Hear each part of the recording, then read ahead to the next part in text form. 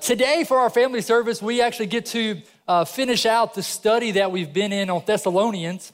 We've made our way chapter by chapter, and with the holidays and such, we took a break from it, but now we're picking back up to end the year with 2 Thessalonians chapter 3, and that is the last chapter of 2 Thessalonians. And just a quick recap for us. We've seen Paul address a church that is a young church. In Acts 17, we see Paul come to the town of Thessalonica, and he goes to the synagogue, and he begins to reason with the Jews, it says. He begins to share the goodness of the gospel and that Jesus is the Messiah, and this revival breaks out. The church is birthed. There's a move of God happening, and the moment that there's a move of God happening, then Satan pops his head up and tries to stop it. He tries to stop what God is doing. And so what does he do? When there's a revival, he brings a riot. He brings a mob of people to gather together and say, we're going to stop this. And so that's the setting, if you will, of the church there in Thessalonica. And these Thessalonian Christians are being heavily persecuted. And so Paul is writing to them in the first book, and he's encouraging them to be rooted and grounded in Christ, to stand firm in the face of adversity. And he even tells them that you should expect this, that anytime you're living for God, there's going to be opposition. And I think that's important for us to know, because oftentimes when we face opposition, we think it must not be God, that I must be doing the wrong thing. I stepped out in faith and I fell on my face. I met opposition. People were against me. I must have been my flesh. God, did I miss what you were saying? And Paul was encouraging the church. No, friends, you should expect opposition. Matter of fact, he goes on to let them know that if you're not experiencing opposition, then it might not be God. Because anytime you do something great for the Lord, the devil doesn't like it. We have an adversary, an opposer. And so he's teaching the church these things. And then in 2 Thessalonians, he has to now write to the church again, because the persecution not only was on the outside, it had found a door to get on the inside. And on the inside, there was an open door for Satan to come in and cause confusion and cause division in the church. There were people that were talking bad about Paul. Their pastor was talking bad about him and causing confusion, and even writing false letters, signing it like it was Paul and sending it to the church. And it was all about the second coming of the Lord. 1 and 2 Thessalonians, the central theme in that is not only adversity and opposition and standing firm, it's all leading up to the second coming of Christ. And we just celebrated the first coming of Christ with the birth of Jesus, but we know, church, that he's going to come again. Amen. He's coming again, and that is the hope that we have, that Christ will return. And so Paul begins to, in 2 Thessalonians, correct some things and clarify some things. And all that he's telling them, I find it funny. He even writes that he's like a parent to them, like a dad and a mom. And it shows, because he's having to remind them of things that he already told them. Come on, parents, how many of you have to remind your kids of something that you already told them? You know, and kids, you know what I'm talking about. Your mom's already told you to clean your room. And then she walks in like, hey, I thought you were supposed to be cleaning your room. You're like, oh yeah, I forgot, right? And so Paul's having to do the same thing. Just like a parent. He's like, I've already told you this stuff, guys. I was with you. And now I got to write to you a letter, and I had to tell you again. And that's what he's doing.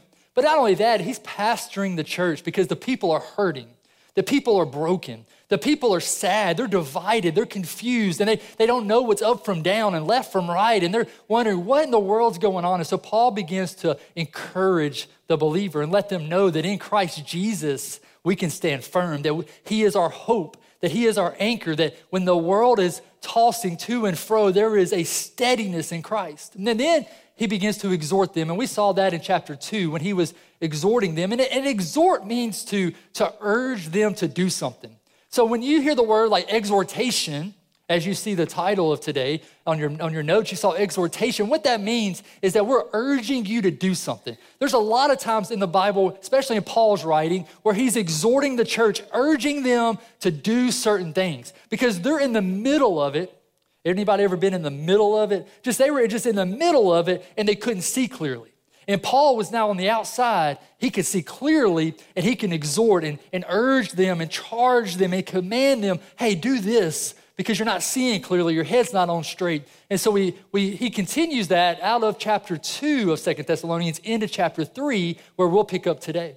And in 2 Thessalonians chapter 3, we're going to read the first 5 verses as a launching pad for us today. And even in these 5 verses, they're so rich that we're going to get all of our 5 points from the 5 verses today. And so as we do custom around here, I know you just stood in worship. You stood in worship for the offering, but we're going to stand for the reading of the word. So if you'll grab your Bibles, if you don't have a Bible, we have one for you.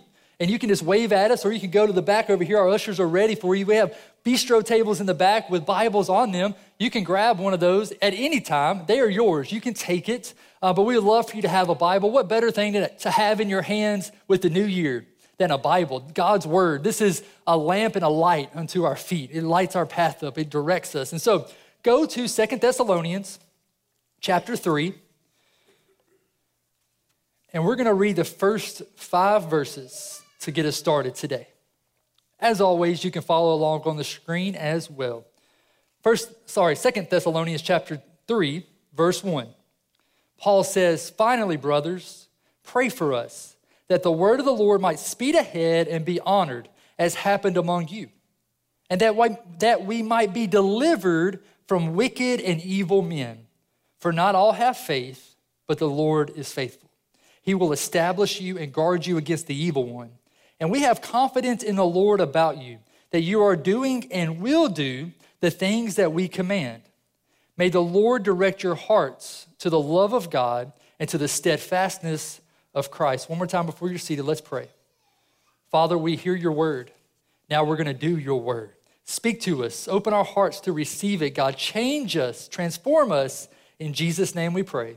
Amen and amen. You can be seated today as we talk about exhortation in adversity. Exhortation in adversity. Commands, recommendations, urging you to do something in the middle of your opposition. And if we're being honest, we don't always like that, right? When you're in the middle of something, when you're in the middle of a trial, a tribulation, a hardship, opposition is all around you, you don't really receive too well instruction a lot of times. You're like, I don't want to hear it. I don't need that. I know what I'm doing, right? And the Thessalonians, they thought that way as well. But then they had Paul on the scene to write to them, not 1 letter, but 2 letters to bring them some exhortation. And so we're simply going to break down these 5 verses to pull out what he's saying. What are the exhortations that he's giving the church? And the first one is in verse number 1. Right there, he says, "Finally, brothers, pray for us." In your notes, number 1, the first exhortation would be pray to the Lord. Pray to the Lord. If we, just like the Thessalonian church, want to be a healthy church, want to be a church that God's going to use, want to be a church that perseveres through adversity and makes it through it to be better and stronger, to be all that God's called us to be, then we should pray to the Lord. We should be people of prayer. And matter of fact, with this being the last Sunday, I know a lot of people's minds are around resolutions and goals and what I'm going to do for the new year. Can we just make it our goal to be not only healthy individually, but to be healthy as a body of Christ? That 2024 is going to be the year that we're healthy. And the first thing we can do is be people of prayer, that we commit to being people of prayer. That prayer is not just something that we do when we eat or before we go to bed. Matter of fact, most of us, those who are followers of Christ, when it comes to prayer, you hear sermon after sermon. Matter of fact, I think we've talked about 6 or 8 times this year the topic of prayer. It is something that we know we ought to do, but oftentimes we don't do it as much as we should. Matter of fact, if I was to even have you raise your hands right now and say, how many of you know prayer is important, but you don't do it as much as you should, hands would go up everywhere. Why is that? Why is that? Why is something that is so important to us, so important to our faith, why is it that we forget to do it? Well, maybe you have various reasons, but I would say overwhelmingly, whether we like to admit it or not, I think there's a part of us, especially for us who don't pray as much, would say that they don't believe that their prayers really matter. That we don't believe that our prayers actually move the heart of God, that our prayers actually matter, that God actually hears our prayers. And today I want to encourage you to let you know that, friend, that is so far from the truth. You see, the world would paint a picture to make you believe that God is some far-off God in an unforeseen galaxy so disconnected from his creation that you think that you could never have access to him. But that is such the opposite of what God says. God so much created you in the garden. He created humans in the garden and walked with them so he could connect with them. And then when sin came in the world and it separated us from God, what did he do?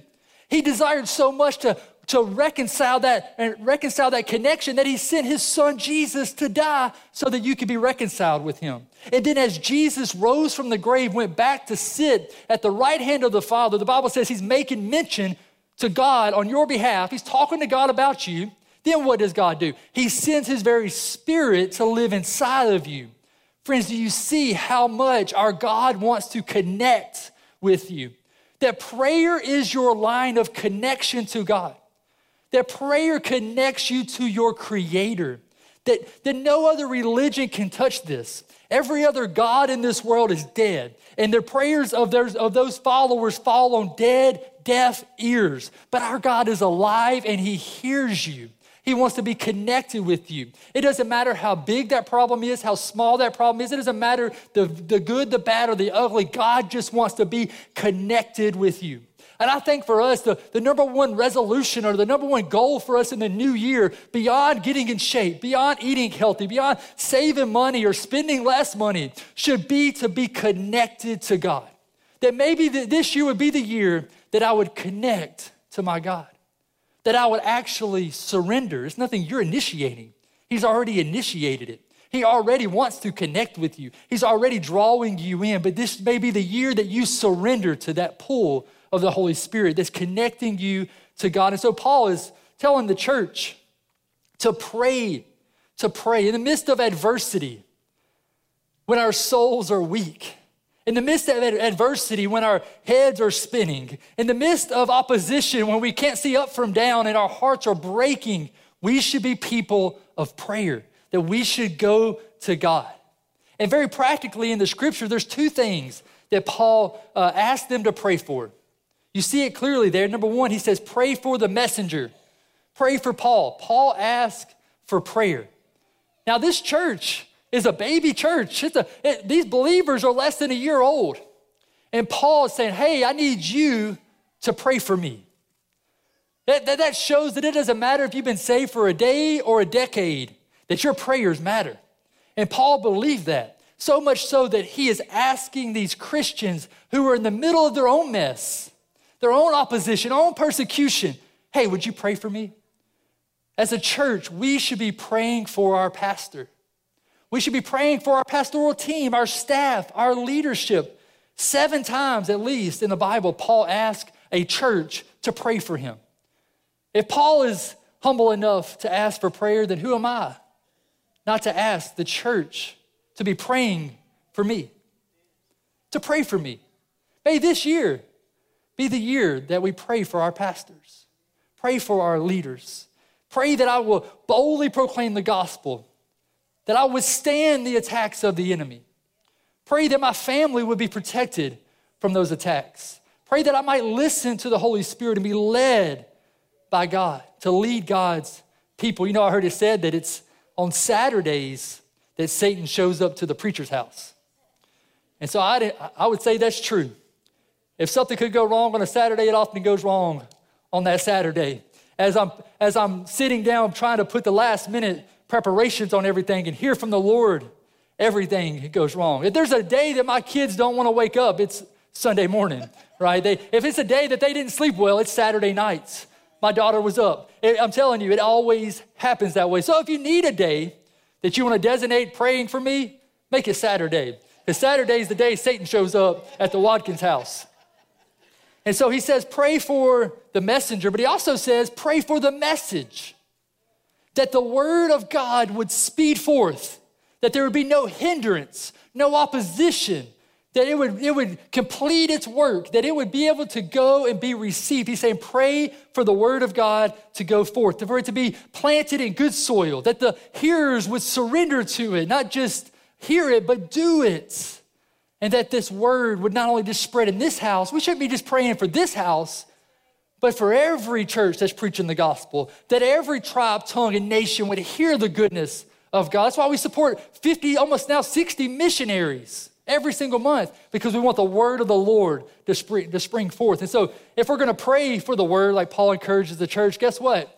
We got to preach the word.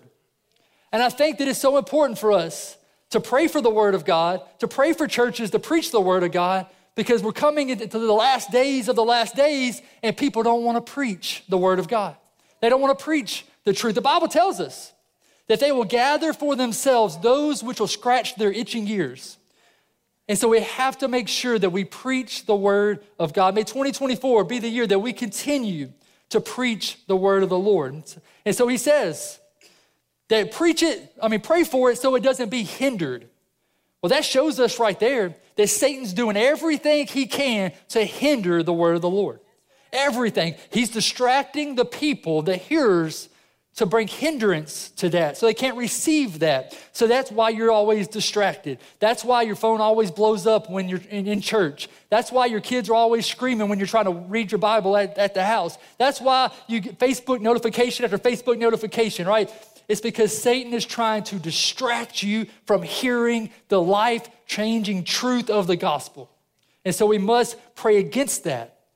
If Paul believes that the church can pray against that, that means that Paul believes the church can pray supernatural prayers, because Satan and his army is not natural. We're not wrestling against flesh and blood. It's not human versus human. It's spiritual. And so it's a spiritual opposition to the word of the Lord. And so when you pray, I think it's important for us to understand that you're engaging in spiritual battle, that your prayer is not just you and God and English words and you and God and how you feel. No. That's incredible, but it's also engaging spiritually. That when you pray, you're engaging in this spiritual warfare, that you're waging war, that you're on the battleground as you pray. That's why the Bible says pray all kinds of prayers. Pray in the Spirit, pray the word of the Lord, because you are engaging in this battle, because there's an opposition coming against the word of the Lord. And so that's how we engage in that. That's how we push through that. And so that prayer, it builds our faith. It's a spiritual thing for us. And that's why it's so important in the midst of adversity that we pray, because it builds our faith. In the midst of adversity, when it feels like the wind's been knocked out of us, when in the midst of adversity, when it feels like we've hit rock bottom, that is the moment that you pray, and God, by his Holy Spirit, can fuel your faith. He can give oxygen back to your lungs. He can fill you again with faith to keep on going. And that's our prayer as we go into 21 days of praying and fasting, that this would be a time that we would push away our plates and we would engage in prayer. That we're not just starving ourselves, we're strengthening our spirits. That we are going to God believing that he hears us, believing that we can wage war in the heavenlies, that when we pray and when we fast, when we deny ourselves, that our spirit is strengthened and that God moves on our behalf. And so we're praying and believing for those 21 days that God will strengthen us and he'll hear and he'll move in that. So Paul, he says, pray to the Lord. Number 2, you see that at the end of verse 2, he says, trust in the Lord. Trust in the Lord. If we're going to be a healthy church, if we're going to be a church that makes it through every season of opposition like the Thessalonians, we not only got to pray to the Lord, we got to trust him. That's why he says, for not all have faith, but the Lord is faithful. There it is again, another play on words that Paul loves to do. He says in 1 Corinthians, he says, I feel like I got a death sentence, but I serve a God who raises the dead. And that's the same thing. He said, not everybody has faith, but the Lord is faithful. What he's saying is that man will fail you, that humans will fail you, that you yourself is not even faithful, but we serve the one who is faithful. He is the God of all gods. He is the faithful God. And so he says the Lord is faithful. What does it mean to be faithful? When we say God is faithful, it means he is completely trustworthy, that you can trust him, that is who he is. Matter of fact, 2 Timothy chapter 2 tells us that if we are faithless, he remains faithful. Well, how does he do that? For he cannot deny himself. That is who he is. The God that you serve is always on time, always faithful. That's why he says, I'm the God of yesterday, today, and forever. That's why he says, I'm the Alpha and the Omega, the beginning and the end. I do not change. He says, my promises will go for 1,000 generations. He said, because I am the same, I am faithful. And in the world today that we live in, a faithless generation, a world where you can't depend on anybody, where everything's always changing based on emotion, where myself wants to change just based on my emotion, if I'm happy or if I'm sad. In those times, in the midst of adversity and opposition, it is in those times that we can trust in somebody who does not change, and his name's Jesus. He doesn't change. He's the same yesterday, today, and forever. Come on, has he been faithful to you? Remember those times. It's imperative in the times of hardship that we remember the times that God was faithful to us. I can recall a conversation that I was having with somebody, and we were telling them all that God had done in our life. We were just testifying of the goodness of God and all that he had done. And I remember when that man looked at me and he said, Michael, if he was faithful then, what makes you think he won't be faithful now? If he was faithful then, what makes you think for a moment that he won't be faithful right now? And I think it's important for us to understand and to remember back the faithfulness of God, of how everybody else left me and forsake me, how everybody else talked bad about me, everybody else stabbed me in the back, but my God was right there. And even though I walk through the valley of the shadow of death, he said, I don't have to fear evil. Why? Because you are with me. But realize, you still had to walk through that valley. The shadow of death was still there, looking over your shoulder, trying to kill you. And God said, you still got to walk through it, but I'll be with you. I think it's important for us to understand when we talk about the faithfulness of God and trusting God, that he doesn't always remove us from the peril, but he offers protection in it. He doesn't always remove you from the valley. Matter of fact, he lets death get so close to you that it's overshadowing you. And some of you in the room, you've seen death knock at your door. Even earlier this year, you should have been dead and gone. The doctors said, you're not going to make it. But God provided protection for you in it, and he saw you through it. That's the faithfulness of God. That he doesn't always remove us from the hardship. He doesn't always remove us from the strongholds. He doesn't always remove us from those trials and tribulations, but he'll provide protection and comfort and peace in it. He will walk with us through it. He did the same thing with Jesus. As we celebrated Christmas last week, we read the Christmas story. Maybe you and your family read the Christmas story. Maybe you kept reading to the part that it said that Mary and Joseph had to hide Jesus until Herod died, because Herod was trying to kill him, right? God could have very easily took Herod out. I mean, he could have just flicked him, boom. He could have just gone. But what did God choose to do? He chose to protect Jesus until Herod died. It's the same thing with us. God doesn't often remove you from your hardships. He just walks with you through it. And I think for 2024, it's important for you to understand that 2024, just because you're standing on the promises of God and believing for God to do great things, that this is the year that God's going to do exceedingly abundantly more, that doesn't mean that you won't have valleys, that you won't have hardships and opposition, trials and tribulations. That just means that God's going to be with you in it. And so let 2024 be the year that we're connected to our Savior. We're trusting in him so that he can walk with us through it. And so we see that we can trust in the Lord. Jeremiah 17, verse 7 says, blessed is the man who trusts in the Lord, whose confidence, or trust, it means confidence, is in the Lord. This person who trusts in the Lord is like a tree planted by water that sends out its roots by the stream. It does not fear when heat comes, for its leaves remain green, and is not anxious in the year of drought, for it does not cease to bear fruits. What that scripture is telling us, that when you have confidence in the Lord, when you trust in him, and when you plant near him, near streams of living water, it doesn't mean that the drought and the heat won't come. It means that you don't have confidence in those things. You're not wavered in those things. That when the clouds come up and it's going to bring shade, or when the clouds come up and it's going to bring rain, that doesn't bother you. You don't trust in the clouds. You trust in the one that created the clouds. And so circumstances and seasons will come and go. But 2024, we have to be the one that is planted near streams of living water, that we are planted in the house of the Lord, as Proverbs tells us, that we are planted near those streams of the Lord because we have confidence in him. As you go through life, as we read in Thessalonians, as they go through things, they can have confidence and trust in the Lord. Matter of fact, Paul even says in verse 4, he says that we have confidence in the Lord about you. We have confidence in the Lord about you. In hard times, where do you put your confidence? In easy times, where do you put your confidence? In the valley, where do you stake your confidence? On the mountain, where do you put your confidence? Paul says it's in the Lord. Have confidence in the Lord. He will establish you and guard you. And how does he do that? How does he bring about this protection and establishment and guarding us from evil? Well, Paul says, because you're going to do and will do the things that we commanded. Number 3, we must obey the word of the Lord. We must obey it. Not only are we hearing it, we're doing it. Matter of fact, when Jesus called his 12 disciples and commissioned them out, we know it as the Great Commission. And we love to quote it, to go all into the world and preach the gospel, baptizing them in the name of the Father, the Son, the Holy Spirit. But he says this, he says to teach them to obey the word of the Lord, to teach them to obey all that I have commanded you.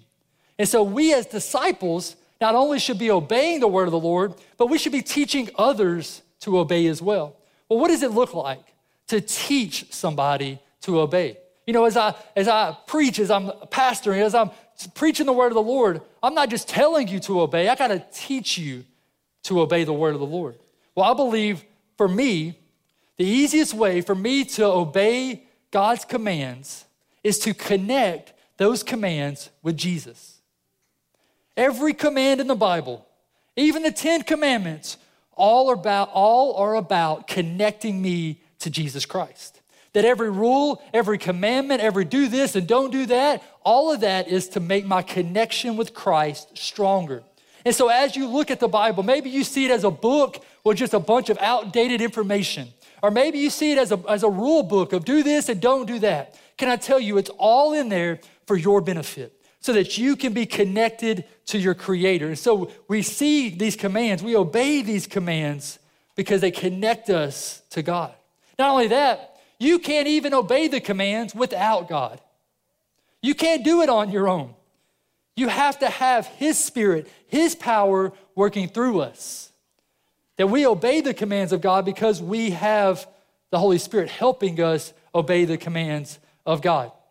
And so we see that we should obey the word of the Lord. That we should not do it out of obligation.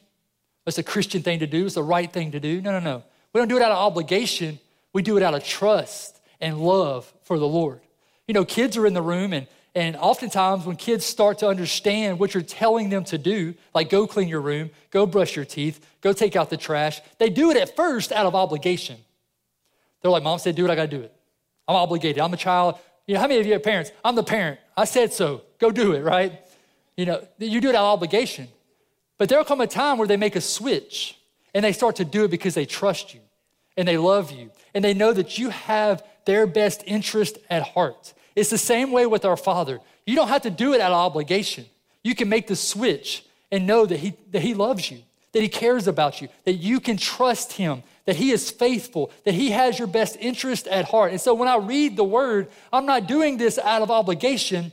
I'm doing it out of love for my God because I know He loves me and He trusts me and He's gonna help me. He has my best interest at heart. And so we obey the word of the Lord. And so we pray to the Lord. We trust the Lord. We obey God's word. Then number 4, look at verse 5. We love the Lord. Verse 5 says, may the Lord direct your hearts to the love of God. To the love of God. Now, theologians will debate and say, well, that means your love for Him, or that means His love for us. I think it can be both. That the more we love Him, the more we recognize his love for us. That the more that we experience his love, the more we love him. Like it's just a cycle that that you don't have to know. This is the point today. When we talk about the love of God, you don't have to just know God loves you. You can experience God's love. See, I can tell you that honey is sweet, and you can know that it's sweet, but it's not until you taste that honey that you experience its sweetness. And it's the same way with the love of God. You can sit in church week after week, year after year, and hear somebody preach at you that God loves you. And it means nothing to you until you experience it. And today is the day that you can not only know that God loves you, but you can experience it. The Bible says he pours out his love on you. And maybe you're wondering, well, how can I experience the love of God? Michael, you don't know what I've done. You don't know my past. You don't know the mistakes that I've made. You don't know the life that I live. If it was to come out, if I was to be exposed, man, people would hate me. They would talk bad about me. Welcome to the club. We're all sinners in need of a Savior. God is not mad at you. He's madly in love with you, and he wants to lavish and pour out that love on his children. And this is made possible, the love of God. You can experience God's love through the Holy Spirit. Look at Romans chapter 5, verse 5. It says, and hope does not put us to shame, because God's love has been poured into your hearts through the Holy Spirit. God's love has been poured into your hearts through the Holy Spirit. So when Paul prays that God might direct your hearts to the love of God, he's saying that God's going to do it through the Holy Spirit that dwells in you. Did you know that you have the Holy Spirit in you not to just lead you and guide you to all truth or to bring correction or conviction? So we can experience God's love through the Spirit of God, that he dwells in your heart to direct you, to lead you and guide you to the love of God. And so Paul prays that Holy Spirit would direct your hearts. Today, that's my prayer. That's our prayer. We have an intercessory prayer team, and they've been praying for this service. And they're praying that your hearts would be directed to the love of God, that you would open up your hearts to receive that love. And then, not only that, number 5, as we close, 2 Thessalonians chapter 3, verse 5, Paul also prays that the Lord would direct their hearts not only to the love of God, but to the steadfastness of Christ. That he is exhorting the Thessalonians church to persevere in the Lord. Now, this has been a common theme throughout 1st and 2nd Thessalonians. I can't recall a time that I've said more, stand firm and persevere and don't give in and don't bend and don't break. This series has caused us to talk about it over and over and over again. And as Paul ends the chapter, ends the book, he gives us a key. He pulls back a layer to this perseverance. And he says that this perseverance is found in Christ. And now as you begin to study that and read about that, what Paul is saying is that because you trust in the Lord, because you're connected to him, that you can take on his likeness. And just like Jesus Christ himself persevered in the face of adversity, you can too. And so that when a believer goes through adversity, we don't respond like the world responds. We respond like our God responded. That he who knew no sin became sin, and he stood as a lamb before the shearers in silence. That he persevered. That he could have spoke and angels could have rescued him. He could have escaped their grips. But what he did is he laid down his life. He persevered. He did not give in. He chose to stand firm. And so what Paul is telling us is that Christ set the example for hardship and opposition, that he wasn't shaken, he wasn't wavering, he wasn't unstable. No. He was settled, he was fixed, he was firm, and that he became steadfast. And we too, because we have Christ, we can persevere. We can be steadfast in the midst of adversity because we have Jesus Christ. There's twice in Revelation, you can write it down, chapter 13 and chapter 14, where we hear a call for steadfastness of the saints. Church, we must be steadfast in a world that's crashing. The tides are rising, and we must be unmovable, as Corinthians tells us. We must be stable and not shifting, as we read in Colossians. We must stay the course, be steady under trial, be steadfast. Steadfast means to hold steady. to hold it steady. Don't let it waver. Don't let it bend. Don't let your faith waver in the midst of adversity. Don't begin to doubt God when trials come. Don't let it knock you off course. We must stand firm because Jesus Christ stood firm. And we are like our Savior, being transformed into him more and more every single day. And so not only do we pray to the Lord and trust him and obey his word and love him with all our hearts. No, not only that, we persevere because Christ persevered.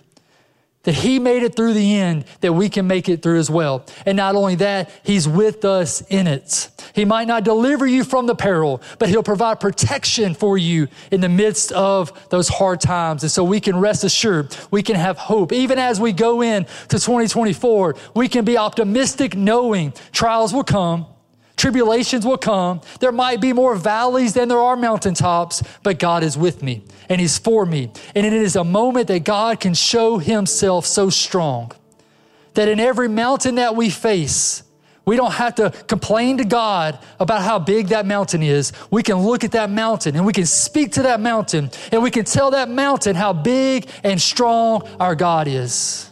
Amen. Amen. Come on, let's bow our heads together as we close in a time of reflection. As we focus now on strengthening that connection. For some of us today, it's a time to start your connection. For others of us, we're going to strengthen our connection. Regardless of what camp you find yourself in today, today's the day to open your hearts to the Holy Spirit, to let him speak to you. As your heads are bowed, your eyes are closed, and you're doing business with the Lord, you're allowing him to speak to your heart. You're connecting to him. Even children in the room today, they're going to give their life to Jesus. The last day of 2023 is going to be the year that everything changes. As your heads are bowed and your eyes are closed, we're going to make some bold declarations in the room today. We're going to, by faith, boldly stand and say that we stand for Jesus Christ, that we're giving our lives to him. As you're in the room today, if you do not have a relationship with Christ, the Bible tells us that if you confess with your mouth and believe in your heart that Jesus is Lord and that he rose from the grave, if you surrender your life to him, then you shall be saved. And this is a moment for you to make that confession, to decide in your heart that he is Lord and surrender to him. In a moment, we're all going to go back into worship. Our prayer team is going to be along the side walls. They're along the side walls because they want to pray with you.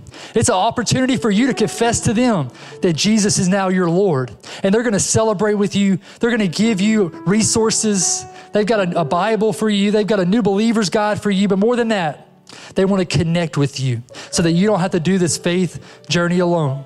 So many of you are going to give your life to Jesus today.